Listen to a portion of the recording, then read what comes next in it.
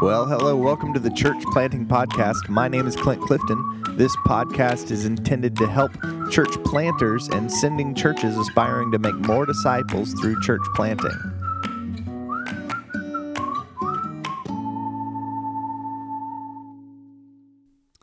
Well, today we're going to talk to my friend Trey Lewis, who lives in the Christian Mecca, Atlanta, Georgia. And Trey Lewis works for an organization called Start Church, and he is a conference speaker for that organization, and goes out and tries to get churches engaged and involved in what it is that they do. And so their work is particularly centered around helping churches with issues of legality and setting up their infrastructure properly so that they're protected when they start doing their ministry. So things like bylaws and constitutions and all of the legal paperwork that goes along with being a nonprofit organization, all of that stuff. They are experts in those things. They also do things like church accounting for new churches and just lots of services to take the administrative load off of church planters so that they can keep their focus on ministry. So it's a very sort of Act 6, let's free the guys up for the ministry of the word and prayer sort of thing they've got going here. So I've gotten to know Trey over the past year or so as we've worked together on several projects.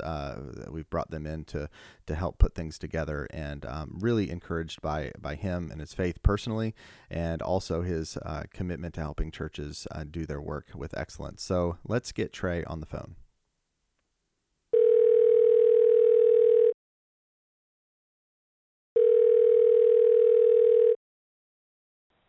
Hello, Clint. Trey Lewis, can you hear me? Yeah, I can. I can hear you well. Excellent. How are you? Doing very well. Okay, so Trey, you work for an organization called Start Church. Tell us what they do. Yeah, so we deal with we help ministries with compliance, with tax law, and really helping to lay the legal foundation for churches and ministries that are governed by U.S. law. Okay, so more specifically, what is that? Tell me the types of things that Start Church would do. Yeah, so typically, I would just say that the core competency of Start Church is we help set up the legal side of ministry. So, for example, church planners who are trying to get ministry off the ground so that they become classified as a nonprofit would give us a call, and we would create those documents for them based off the direction that they gave us. So, let's just say that we've got a church planner in the D.C. area, and they're wanting to get started. Maybe they're meeting in their home right now, and they're ready to take it to the next level. They would give us a call, and we would, depending on where they were at in the compliance process, we'll usually reserve their name, draft their articles of incorporation, making sure that they're meeting state and federal requirements. We will then get their FEIN and their federal employer identification number so that they can open up a bank account, get back their state approved articles of incorporation so they can start receiving tax-deductible gifts, and we'll draft their bylaws and then their policies. And in some cases, we go to the federal level, getting them their official 501c3 federal recognition letter. Okay. So this is an area that, most church planners that I know and work with, and even me when I planted a church, admittedly know absolutely nothing about. So is it as simple as we can call Start Church and say, hey, we don't know how to do this whole aspect of things. Can you, and you're going to take the ball and run with it from a legal and compliance standpoint?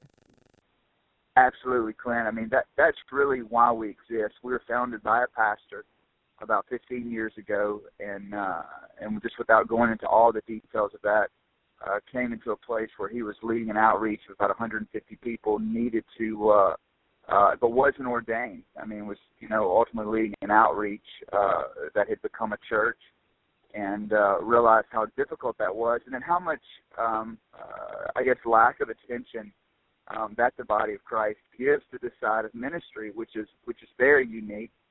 And so from there, he began to dive in and to lay that foundation, and really just felt the Lord impress on his heart during that time to as you give yourself to the study of church law and legal compliance, I'm going to expand your message into all 50 states, and now that's what we do. We help churches call in, and like you said, I mean they're focused on ministry, they're focused on all of those things. Counseling and building the ministry and preaching the gospel and all of the stuff that the Lord has called them to. And this is the side that becomes overwhelming, and so we can come alongside them and take all of this off their hands and free them up to do what God called them to do. That's kind of cool. And that way you have a very sort of Acts 6, sort of ministry where you're trying to free guys up to be able to focus on the ministry of the word and prayer. And that's very cool. Yeah. Yeah, it's really, really neat. It's a huge blessing, and then but also too, what I think a lot of pastors, I don't know if they fail to recognize, but also as a pastor, yes, you're definitely a pastor, but you're also the CEO of a nonprofit organization, and that role has to be embraced. To be able to lead effectively. I mean, we live in a very hostile legislative culture towards churches. I mean, you think of the persecution that hits the West. I mean. And in some cases, here and there you'll see somebody, pay for the gospel with their lives. But typically, we feel the heat through oppressive legislation that's trying to quench our First Amendment. Yeah, that language is strong. A hostile legislative culture to churches. I've never really thought of it like that, but that's probably accurate. Yeah. Wow. So I'm just thinking, like while you're talking, I'm thinking about all these churches and church planners that I know that have, I've been working with and helping get started for years, and they didn't know about Star Church or didn't have Star Church, so they just like whipped things together themselves. And I'm imagining that a bunch of churches out there, even lots of the ones that I helped found probably, are not in compliance in some areas. Can an existing church call you and say, hey, can you evaluate where we're at and if we've done everything right?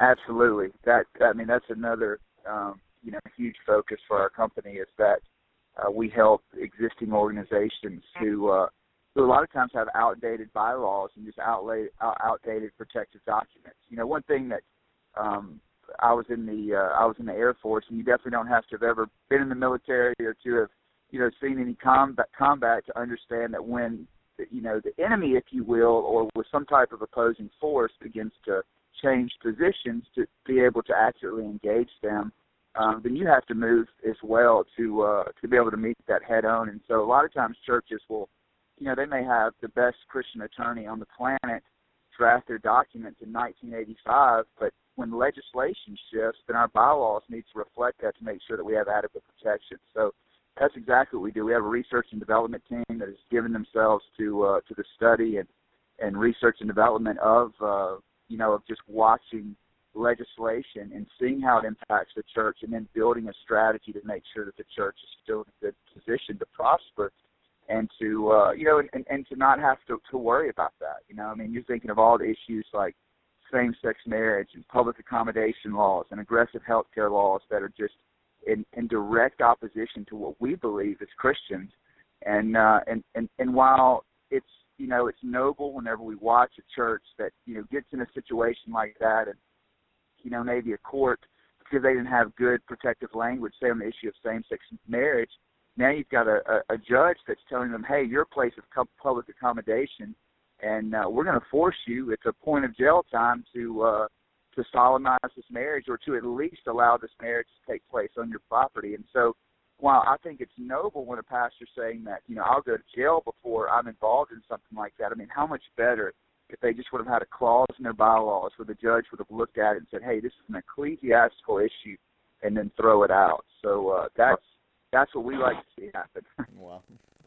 Yeah, I think most of us would prefer to have good bylaws than to go to jail, probably. Wow. Yeah, so hey, you interact with planters from all different stripes and tribes and pastors. I'm imagining you're not working just with one denomination or one network, right? You're working with tons of different types of groups, right?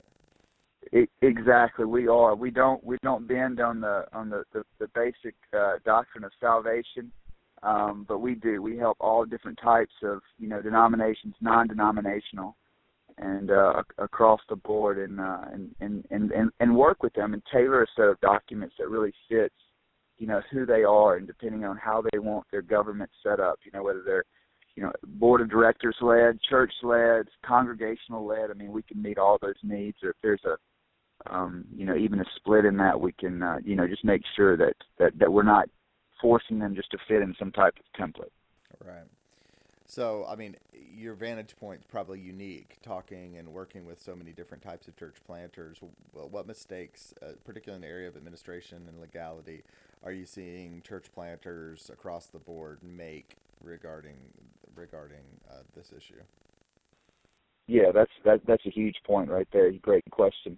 And one thing that we see is that in the beginning, a lot of church plants, they, unless they're backed up by a sending church with a large budget, that they are looking just to cut costs. And as a result of the lack of information that's available, or solid information, I should say, there's a lot of myths that circulate within the body of Christ as it relates to the legal side of ministry.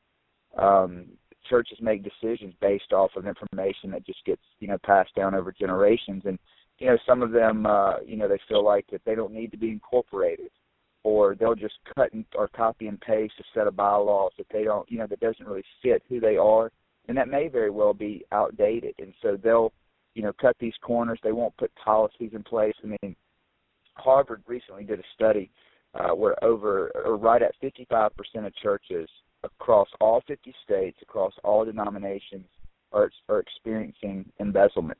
And typically that's just due to reimbursement policies. I mean, that's a big deal whenever you think about that. That's a misappropriation of church funds. And most of them don't have ill intentions. They just don't have good policies in place. So, for example, if, in the beginning, most of the money is probably coming out of pocket. So let's just say a church planner goes and buys $2,000 worth of sound equipment, just a basic PA system to get the job done, comes back, hands the receipt into the treasurer cuts that pastor a check. Well, if there's not a clearly defined policy in place, that's embezzlement. Even though that's basic logic, of how reimbursement, but there needs to be a clearly defined policy.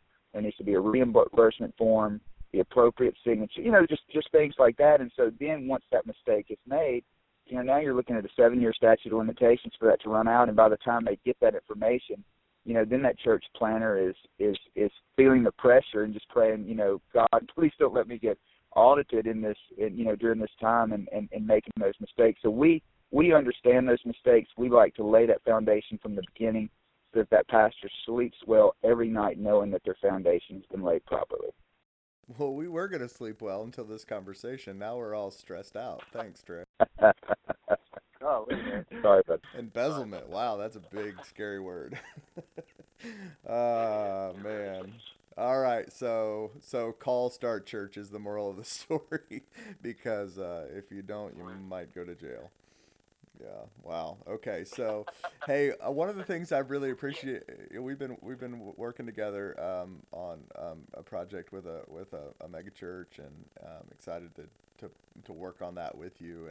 And I know you've been working with all different types of groups, but one of the things I've really appreciated as I've gotten to know you is that it doesn't seem like this is just business for you. I mean, you were telling me a little bit about how you came to faith in Christ and what fuels your desire to help churches. Tell us a little bit about that.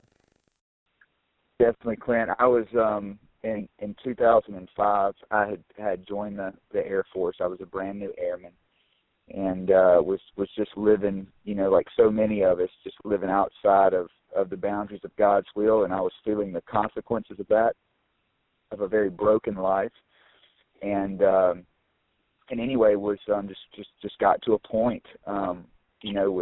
With drinking, and just kind of bottomed out, and reached out for help. And long story short, I get to a Southern Baptist church on the West Coast, there in Lompoc, California, right, real close to the to Vandenberg Air Force Base. And there, I saw a group of people who had something that didn't even realize, how desperately I needed it. And through a relationship with them, and gave my life to the Lord, and from there, just began to serve the Lord while I was in the Air Force, and saw a lot of people come to know the Lord.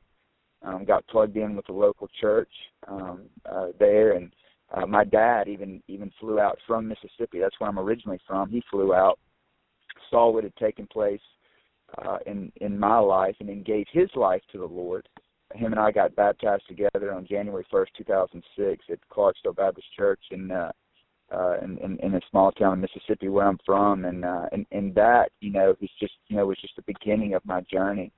And then now still, traveling and preaching the gospel, going into a lot of oppressed communities to share my faith in Christ, of knowing that God can take the most broken life and turn it around. And so, kind of helping there on, doing ministry, but then also I think, maybe a bigger picture of being able to come alongside and just in helping the body of Christ at large, with the foundational side. And the Lord has just opened up many doors for effective ministry. And I'm just grateful, grateful for that opportunity, and grateful to be partnering with people like you who are like-minded that have that same passion. So, thanks so much. That's an encouragement when you're on this side of the fence in church planting and dealing with organizations, like Start Church. The assumption is, I think, when you come to the table, these guys are trying to profit off of church plants, and I'll, certainly there's an aspect of what you do that's business, but it's so encouraging to hear that it's not simply fueled by dollars, but that you really do have a desire to protect churches and to help pastors and planters.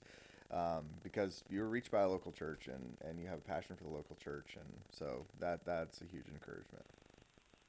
Absolutely, it really is, and that's why we do what we do, and it's just in Start Church, we've got right at 40 employees, and one thing is that just about every single person that's on staff is either currently involved in ministry or has a ministry background, and so when pastors are walking through this process, they're constantly getting encouraged because we understand how overwhelming it is. You touched on that one part earlier, about, hey, we don't want to go to jail. Call Start Church because we don't want to go to jail. And so while there's at some level some truth to the consequences, our whole objective is, we'll lay out, what is a clear and present danger, but at the end of the day, we want pastors to be inspired. We don't want to play off of fears where that, they really do, that God has called them for such a time as this. And yes, it's the most litigious society the world has ever known, but in reality, we're called and we'll be equipped, and we'll be able to walk alongside them until, as they gain confidence on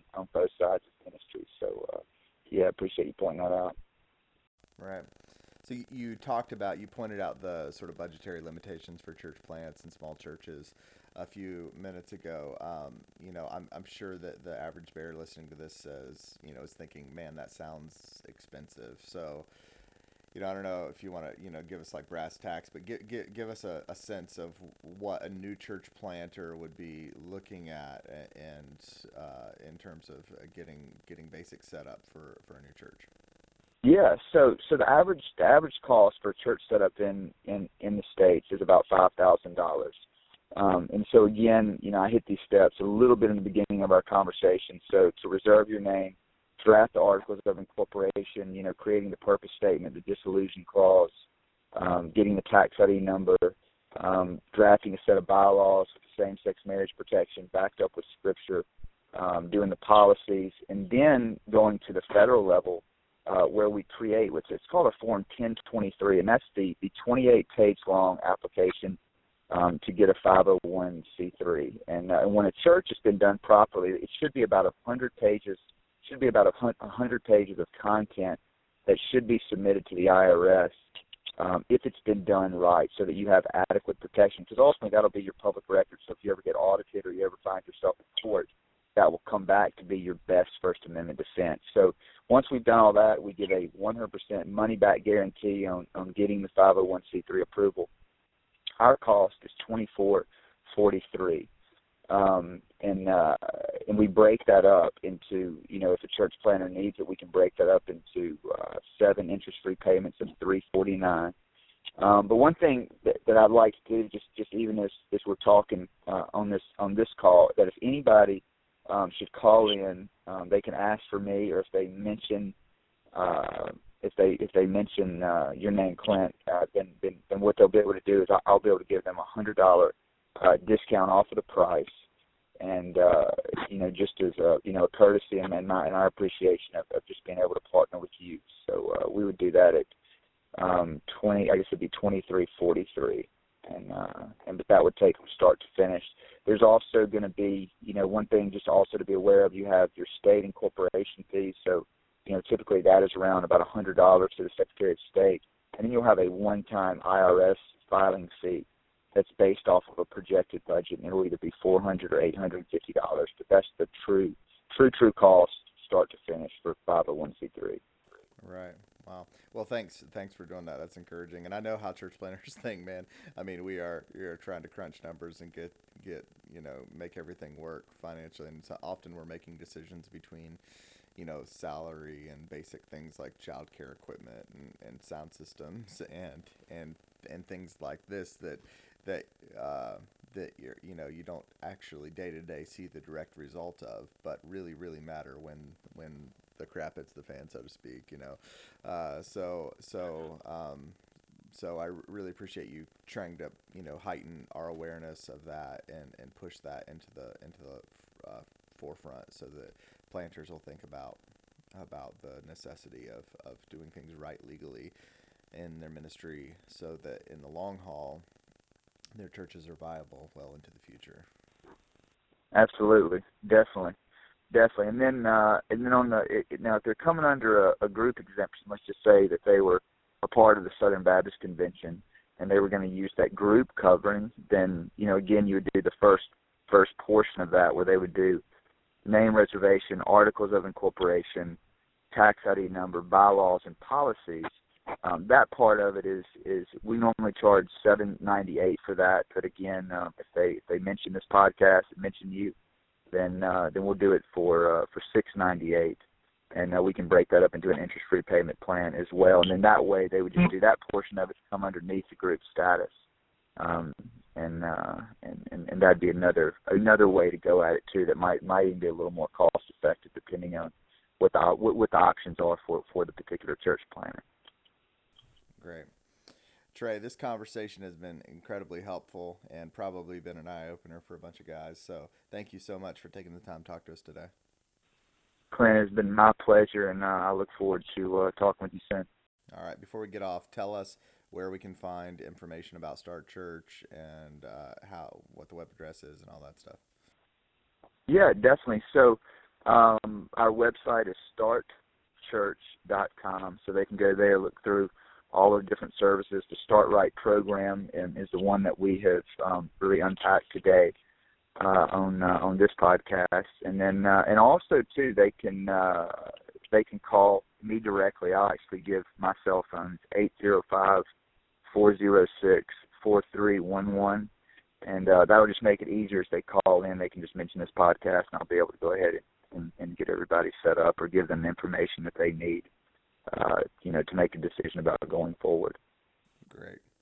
Thanks, man. I appreciate the time that you've given, and I look forward to continuing to work with you in the future. Awesome, Clint. My pleasure, and we'll talk to you soon. All right. Thanks, Trey. Bye. All right. Bless you. Bye.